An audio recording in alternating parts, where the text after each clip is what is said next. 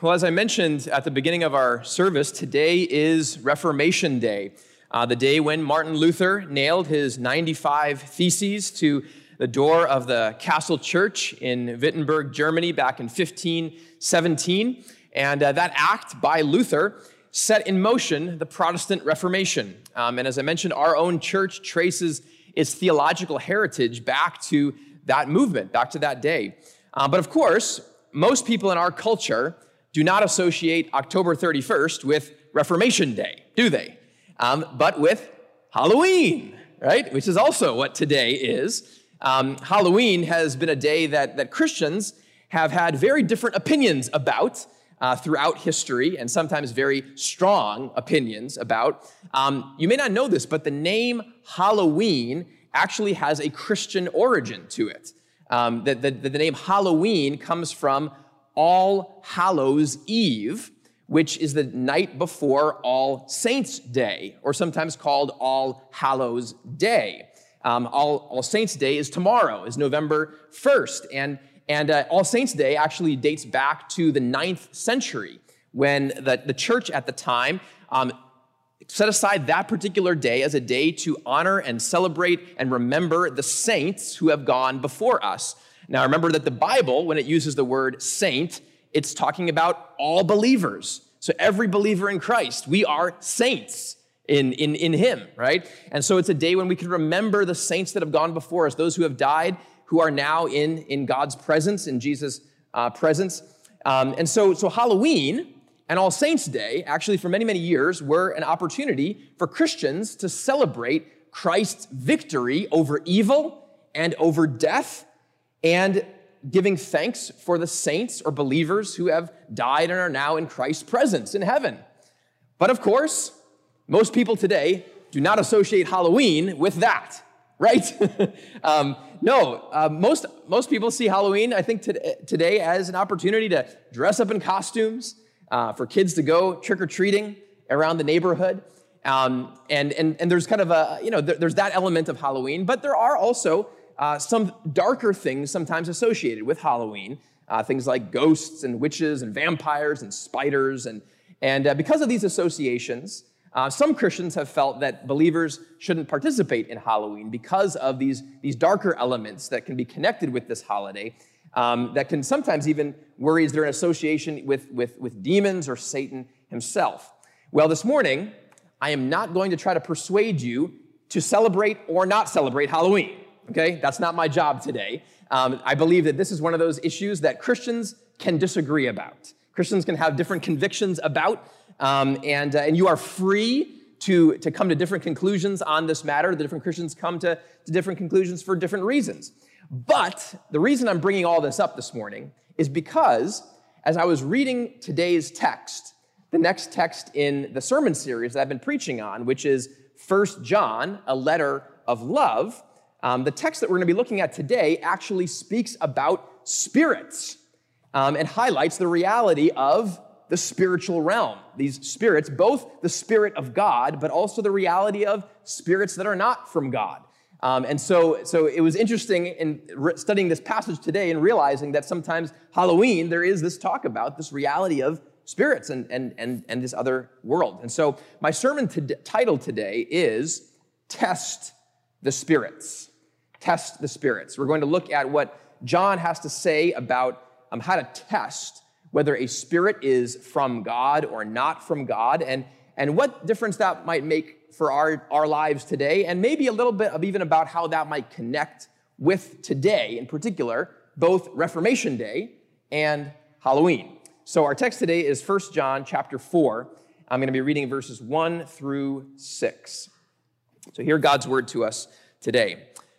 This is from the Apostle John. He writes, "Dear friends, do not believe every spirit, but test the spirits to see whether they are from God, because many false prophets have gone out into the world.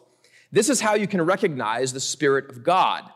Every spirit that acknowledges that Jesus Christ has come in the flesh is from God.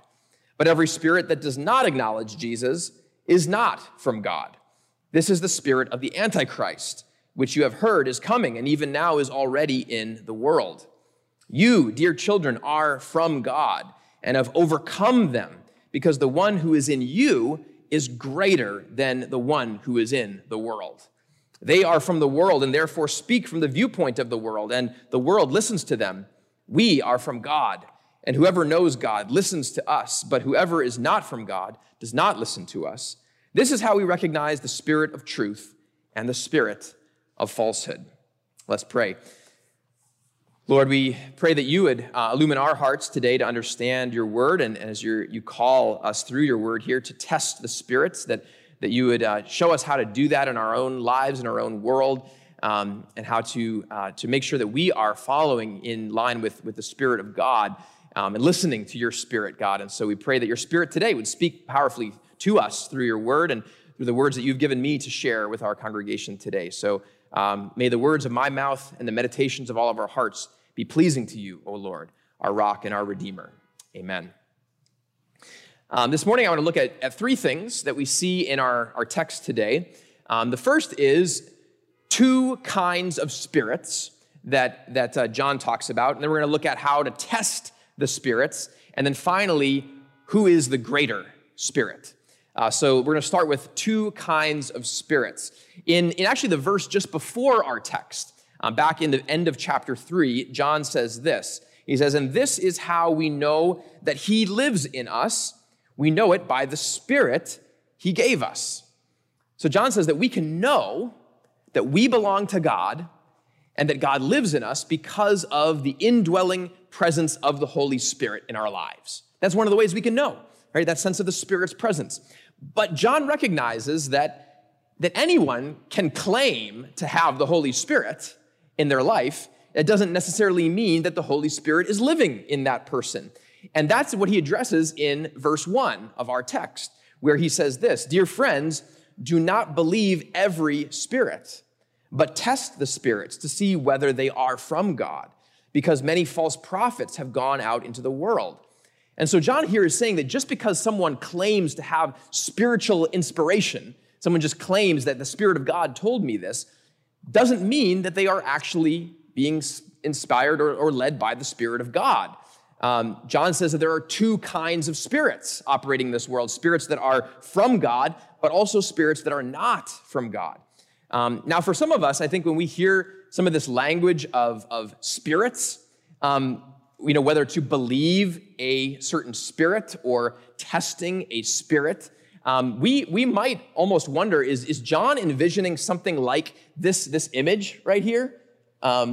This image actually is from the 1937 Disney animated short cartoon called Lonesome Ghosts, which our family discovered on Disney Plus this month. And we watched this. It's a pretty funny little, our kids were rolling on the floor laughing at this little short that was back from 1937. But here in this image, Goofy is looking in the mirror and he sees this ghost looking back at him. Is this what John is talking about? That we're supposed to be, having a conversation with a ghost, with the spirit? That, is it from God or is it not from God? Are we interacting with spirits floating around out here? No, that's not what John is talking about. If you look back in verse 1, John says that we're supposed to test these spirits. He says, because many false prophets have gone out into the world. So what John is talking about here is not having a conversation with a ghost, but he's talking about discerning the spirit behind a person, behind someone who's speaking, a person, right? He warns that there are these false prophets, individuals who are speaking and saying that they're proclaiming God's word, they're proclaiming what the Spirit has led them to say, but John says, no, they're actually false prophets. So what he's telling us is that each of us, we are physical beings, we're human beings, and yet we are also spiritual beings. And each of us has a spirit, right? That we are speaking out of, that we are flesh and spirit together, and we are all influenced also by the spiritual realm around us. You can't get away from this. When you read the Bible speaks about spiritual realities, even spiritual beings that are real. Beings that we cannot see, that we cannot hear, we cannot touch with our physical senses, except maybe on very rare occasions that we see sometimes in Scripture. But throughout the Bible, we read about angels and demons that are sometimes called unclean spirits, and about the ultimate enemy of God called Satan or the devil. And the Bible teaches that these spiritual beings and realities, that they're real and they can have an impact in our world. And so John warns his readers that when someone speaks about spiritual things, you can't assume that they're just speaking the truth. You shouldn't just believe anyone who says they're speaking something from God, because that person could be a false prophet, and they could actually be speaking from a spirit that's not from God. If you look at how John identifies these two kinds of spirits in this passage, he uses different language in different places. So I'm going to just throw up two columns here that show a couple of these contrasts. On the left column, we see that he sometimes talks about the Spirit of God. And also in verse 6, he says that same Spirit is the Spirit of truth. On the right column, though, he says that sort of the antithesis of this is the spirit of the Antichrist. He speaks about in verse 3, or the spirit of falsehood in verse 6. We saw actually John talk about the Antichrist a few weeks ago in chapter 2, where he actually was talking about antichrists, people who were living at the time of John who were trying to lead them away from Jesus, who were trying to lead them away from believing in Christ.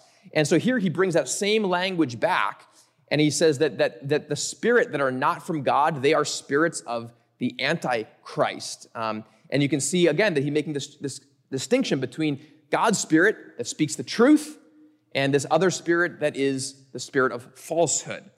So there are these two different kinds of spirits that John talks about. A person may claim to be speaking from the Spirit of God, but they may actually be speaking from the spirit of falsehood, the spirit of the Antichrist. And so this raises the question, how do you know the difference?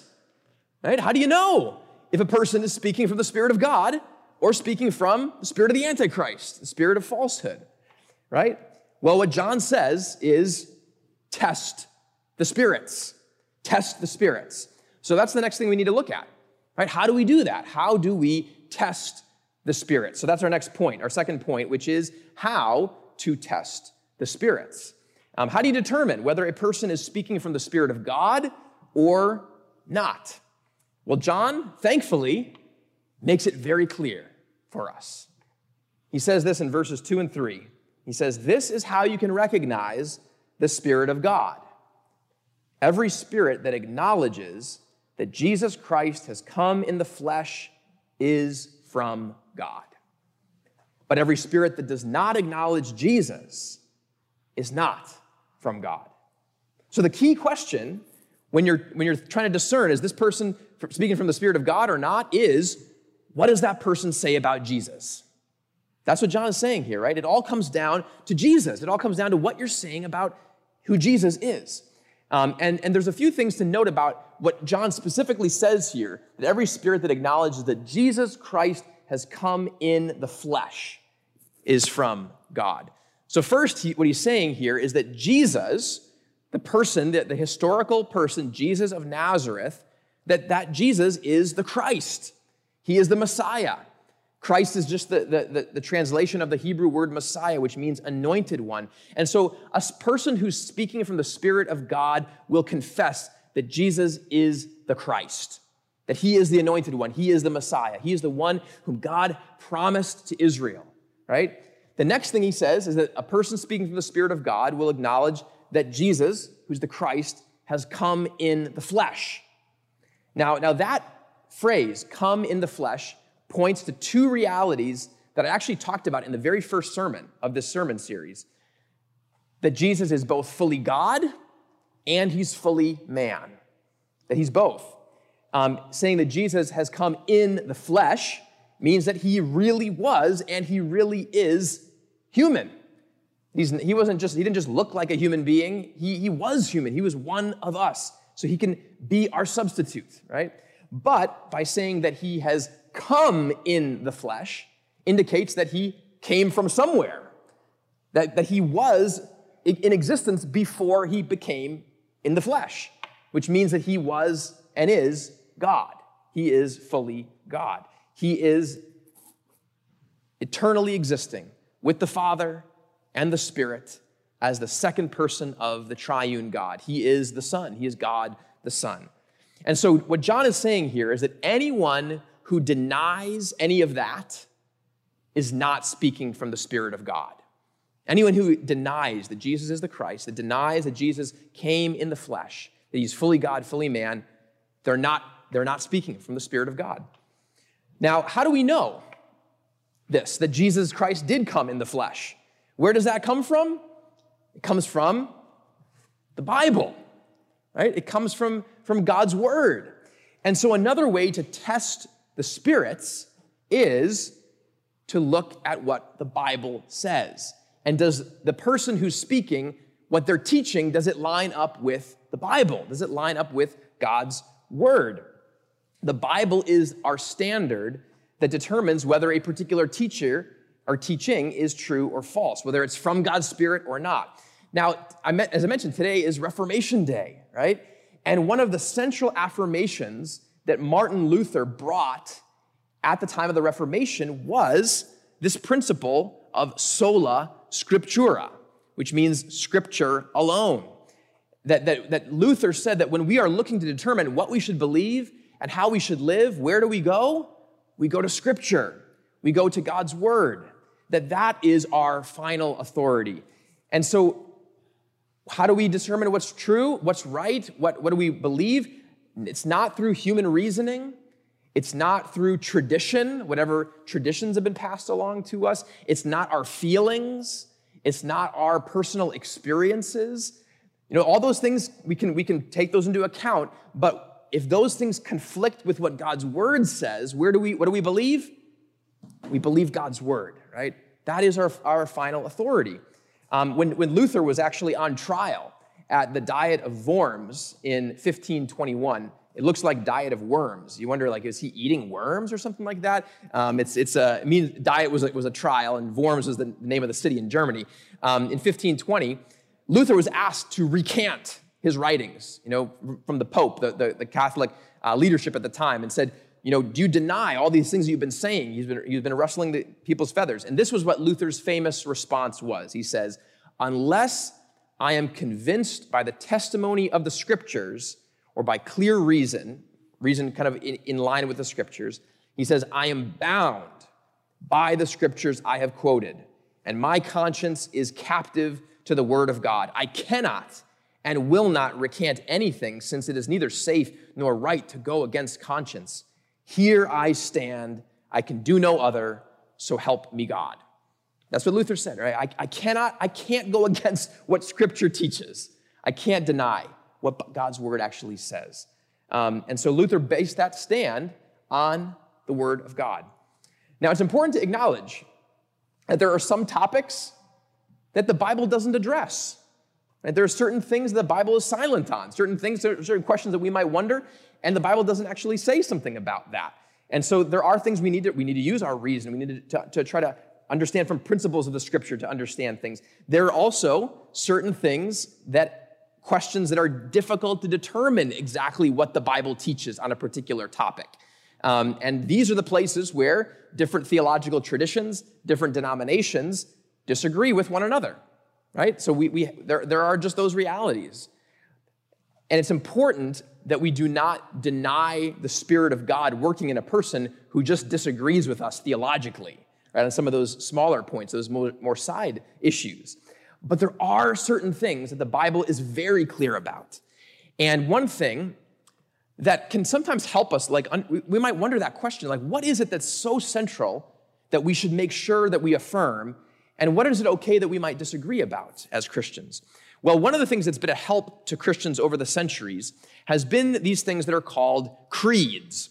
And here are two creeds that our church affirms and that all Christian churches affirm are the Apostles' Creed and the Nicene Creed. Earlier in the service, we said together the Apostles' Creed when Margaret was baptized. And this is a statement of things that we believe about God the Father, Son, and Holy Spirit. And where do those things come from? They come from God's Word. They come clearly from Scripture. And these are things that Christians have agreed to say, these are central things that we need to affirm as Christians. The Nicene Creed is another one of those things. And so these creeds can be helpful ways of testing whether or not someone is speaking from the Spirit of God or not, whether that teaching is in line with God's word or not. And it's important that we know how to do this. It's important that we know how to do this because John warns many false prophets have gone out into the world, right? So he says that here's the reality. There are people in the world, even people who claim to be Christians, who are not speaking from the Spirit of God, but who are speaking from the spirit of the Antichrist, the spirit of falsehood. In verse 5, John puts it another way. He says, they are from the world and therefore speak from the viewpoint of the world, and the world listens to them. And here John is talking about the world in the same way that he did back in chapter 2 when he talked about humanity in opposition to God, the sinful, fallen aspects of our world. And so he's talking about that these false teachers, they're coming from the world, right? They're speaking from the viewpoint of the world, the sinful world that is opposed to God. And he even refers in the verse just before this, in verse 4, to the one who is in the world, referring to the evil one, referring to Satan, the devil. And when we're faced with this reality that there are these false prophets trying to lead us astray, and there are the deceptions of the evil one, and there is the influence of the world that's trying to turn us away from God, it can start to feel overwhelming. We can start to wonder, how do we know what's true, what's not, right? And that's exactly what Satan wants us to think. That's exactly what the world wants us to think, you know what? Nobody knows the truth. Everybody just has different opinions. And so we just do our best. But here's the thing. The last thing I want to focus on, my final point today, is to talk about the victory of the greater spirit. John talks about there's these two spirits in the world, these two different kinds of spirits, and we can test it, but here's the bottom line, that one of the spirits is greater than the other. That these two spirits, they're not equal in power. I think all of you know that I love Star Wars, right? But one of the things that Star Wars just doesn't get right in terms of at least thinking about the truth about the world is that in Star Wars, there's the Force, and there's the dark side of the Force and the light side of the Force, and they're kind of like there's a balance there, right, between these two forces. What's going to win, the light or the dark? But guess what? In reality, in our world, in our universe, that's not true, because God is way more powerful and superior to the dark side, to the one who is in the world, to Satan. That Satan, the evil one, is far inferior to the God of the universe. And so in verse 4, this is exactly what John says. John says, you, dear children, are from God and have overcome them, because the one who is in you is greater than the one who is in the world. The one who is in you, who's in believers in Christ. Who's he talking about there? He's talking about God. He's talking about the Holy Spirit. He is greater than the one who's in the world, meaning Satan or the devil. There's no comparison. When Jesus died on the cross, he defeated Satan. He defeated the devil. He rescued all of us sinners whom the devil had a claim on, and he took us for himself. This is what we read in Colossians 2, 13 to 15. The Apostle Paul says, he forgave us all our sins, having canceled the written code with its regulations that was against us and that stood opposed to us. He took it away, nailing it to the cross. And having disarmed the powers and authorities, he made a public spectacle of them, triumphing over them by the cross. Jesus won the victory. He won the victory over that written code of the law that stands against us, that condemns us for our sin. He beat that law. He fulfilled the law. And he also won the victory over the spiritual powers and authorities of evil. It says that he made a public spectacle of them, triumphing over them by the cross. At the beginning of our service today, we sang that Reformation hymn, "A Mighty Fortress is Our God," that Martin Luther wrote. And the third verse of that hymn captures this victory that God has over the spiritual powers of evil in our world and what that means for us. So I want to read that third stanza of A Mighty Fortress. Hear what Martin Luther said. He says, "And though this world, with devils filled, should threaten to undo us, we will not fear. For God hath willed his truth to triumph through us.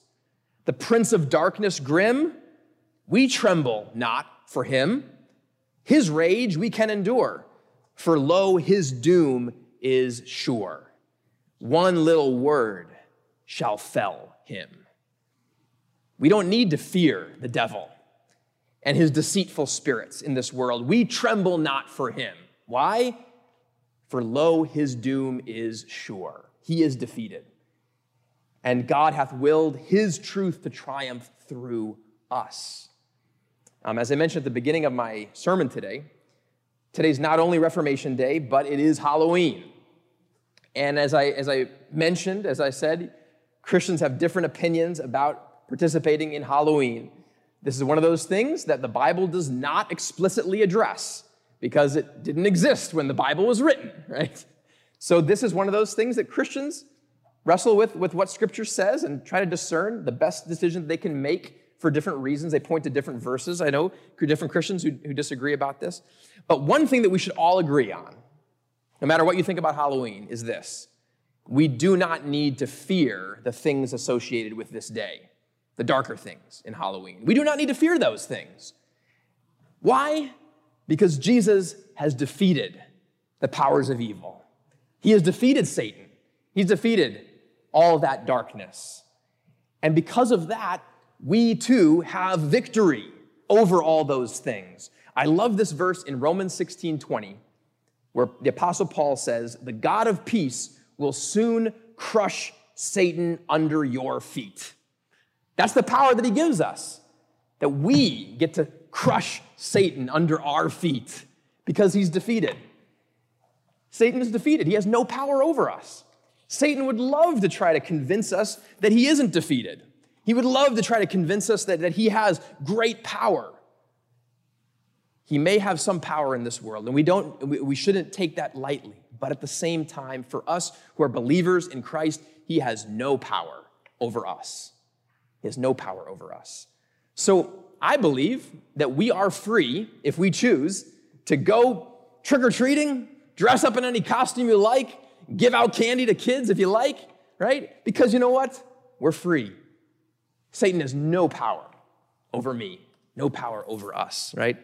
And we today, I think, are invited to think about what that original Christian meaning was of All Hallows Eve, right? The evening before we remember those who have gone before us, that because of Jesus' victory over sin and over Satan and over death itself, we have the hope of eternal life. That those saints, those believers in Christ have gone on before us, that they are enjoying today, and that we have that hope as well in our lives. And after I pray, we're going to sing a hymn of response, "Crown Him with Many Crowns." And this hymn, it's a powerful one, and it proclaims the victory that Jesus has, the victory that he has over all sin, over all evil. And it also declares what we said earlier that the Spirit of God will say, which is that Jesus came in the flesh, that he is fully God, he is fully human, he is a Savior of the world. And so as we sing that triumphant hymn, I want to encourage us to sing it loudly, sing it boldly, as we proclaim Christ's victory and lordship over all spirits, over all false prophets, over all deceptions in our world, and over evil, sin, and Satan himself. And so I'm going to just read that in closing, the third verse of that hymn that we're going to sing in just a moment. Hear these words, and we're going to sing it in a moment. "Crown him, the Lord of life, who triumphed o'er the grave and rose victorious in the strife for those he came to save. His glories now we sing, who died and rose on high, who died eternal life to bring and lives that death may die." Let's pray. Lord, we thank you that you are victorious, that when we think about the reality of evil in our world, the reality of sin in our own lives, the reality of Satan, There is a spiritual realm in this world, Lord, but you are Lord over it all. You are the one who has conquered. You have won the victory. And we stand boldly in that victory today, Lord. We stand before the devil's accusations who would want to accuse us and tell us that we don't deserve your love because we have sinned, because we have fallen short of your standard. But no, Lord, you say there is one who stands before you, Jesus Christ, who has paid for that sin in full, who has taken our place as fully God, fully man, and has saved us. And so we stand victoriously in that victory, Lord. And we also stand victoriously before all evil in this world, that before Satan, the prince of darkness, grim, that we don't have to tremble before him because his doom is sure, because you have won the victory. And so help us, Lord, to stand boldly in that and to stand joyously in that, to proclaim that you have won, that you are the one who is crowned with many crowns, and that we celebrate that today, on this Reformation Day, on this Halloween, Lord, that you are Lord of all, and that we rejoice and praise you and worship you today. In Jesus' name, amen.